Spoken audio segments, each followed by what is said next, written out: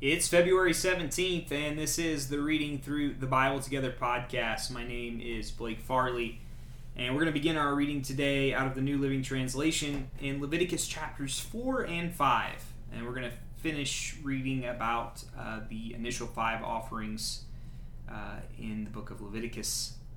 Right now, reading about the sin offering. First 2 offerings they could give out of worship, opportunity and obligation. These final 3 offerings we're reading about are offerings that were required because to live in the presence of a holy God meant you had to take care of sin, and this was God's way of taking care of sin, and it points forward to the day in which sin would finally and totally be taken care of in the sacrifice of Christ Jesus, which is actually better than any of these offerings, and yet they are shadows or types that would point towards the great offering. So, chapter 4, verse 1 of Leviticus.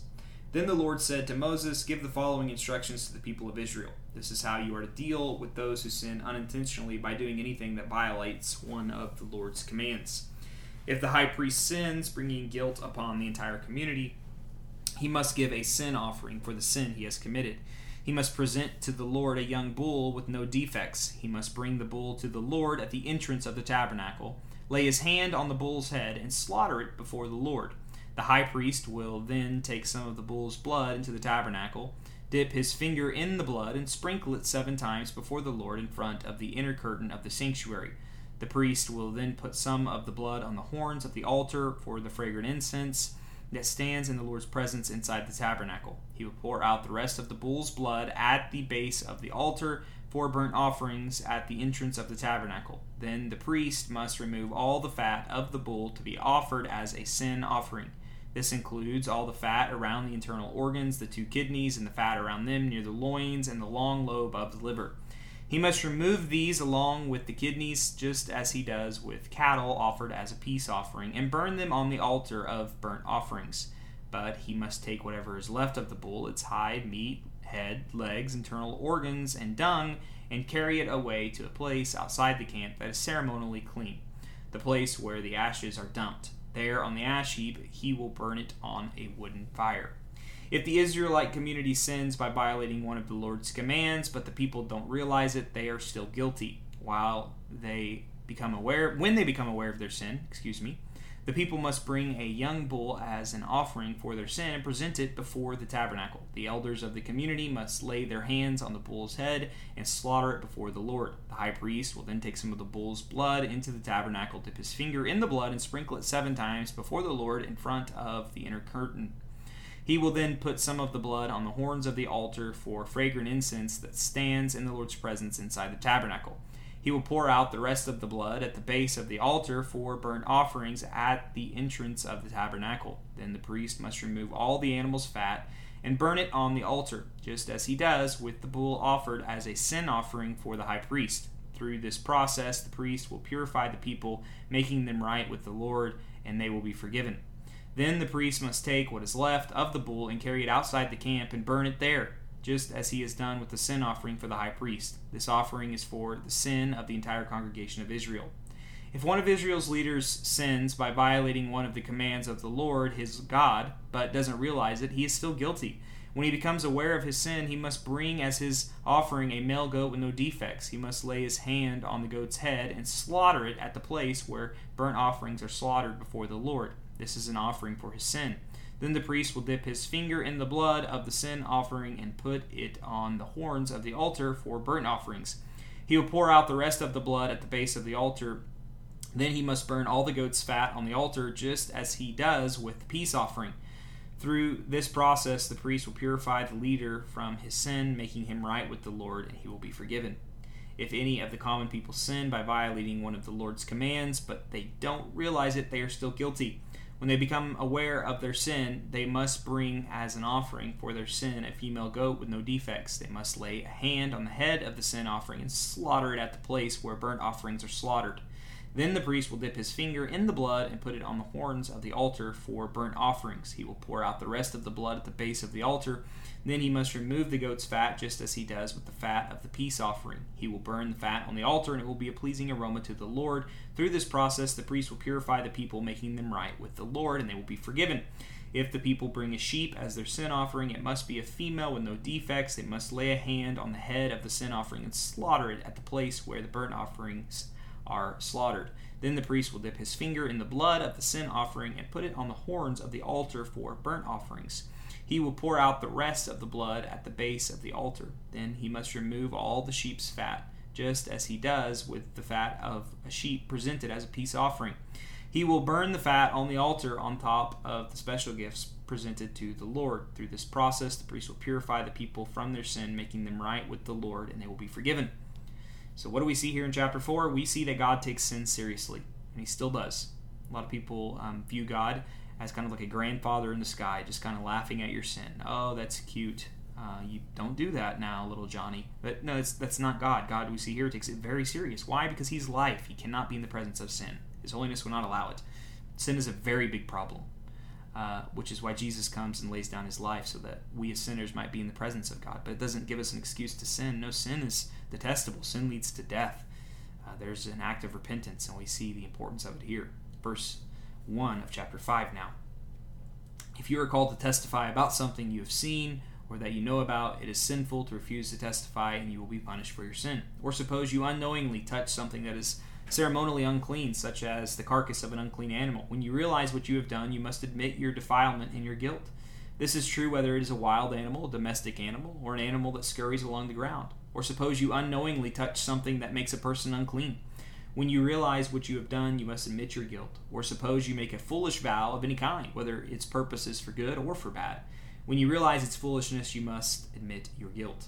When you become aware of your guilt in any of these ways, you must confess your sin. Then you must bring to the Lord as penalty for your sin a female from the flock, either a sheep or a goat. This is a sin offering with which the priest will purify you from your sin, making you right with the Lord. But if you cannot afford to bring a sheep, you may bring to the Lord 2 turtle doves or 2 young pigeons as the penalty for your sin. One of the birds will be a sin offering and the other for a burnt offering. You must bring them to the priest, who will present the first bird as the sin offering. He will wring its neck, but without severing its head from the body. Then he will sprinkle some of the blood of the sin offering against the sides of the altar, and the rest of the blood will be drained out at the base of the altar. This is an offering for sin. The priest will then prepare the second bird as a burnt offering, following all the procedures that have been prescribed. Through this process, the priest will purify you from your sin, and making you right with the Lord, and you will be forgiven. If you cannot afford to bring 2 turtle doves or 2 young pigeons, you may bring 2 quarts of choice flour for your sin offering. Since it is an offering for your sin, you must not moisten it with olive oil or put any frankincense on it. Take the flour to the priest, who will scoop out a handful as a representative portion. He will burn it on the altar on top of the special gifts presented to the Lord. It is an offering for sin. Through this process, the priest will purify those who are guilty of any of these sins, making them right with the Lord, and they will be forgiven. The rest of the flour will belong to the priest, just as with the grain offering.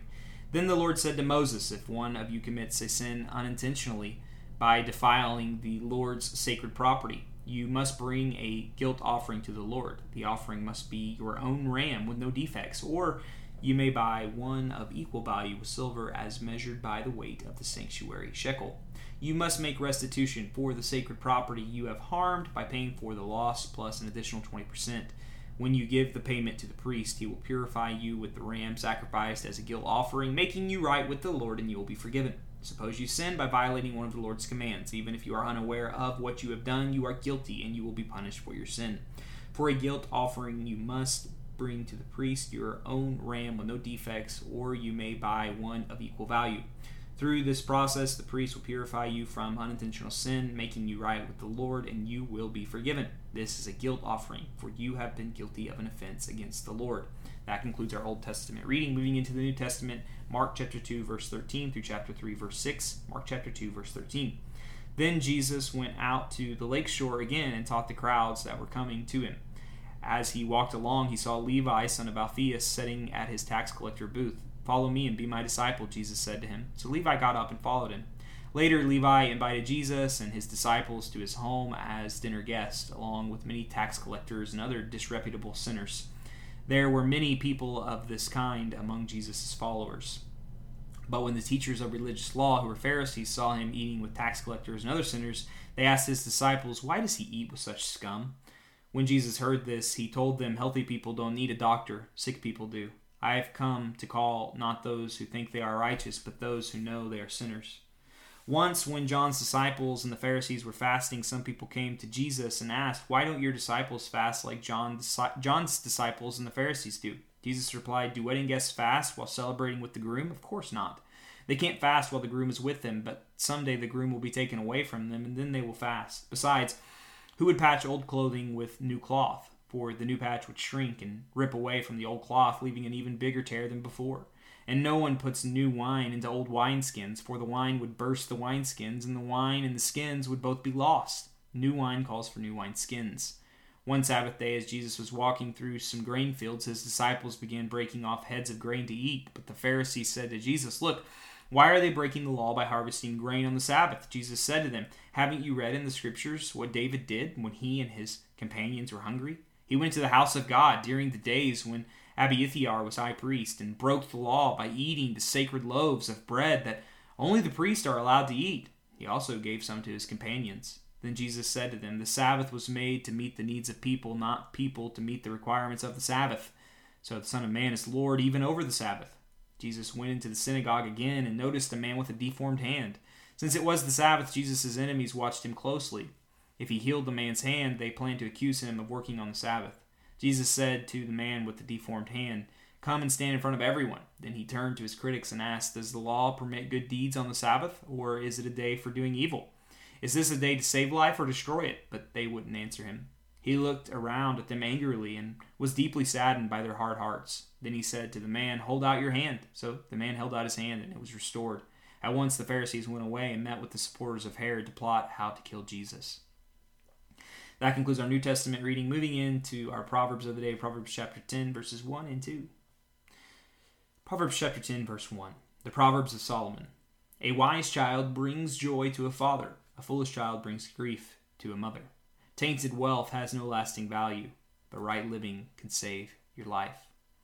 And finally, we will be reading Psalm 36, verses 1 through 12 in a posture of prayer. This is the 36th Psalm. For the choir director, a psalm of David, the servant of the Lord. Verse 1.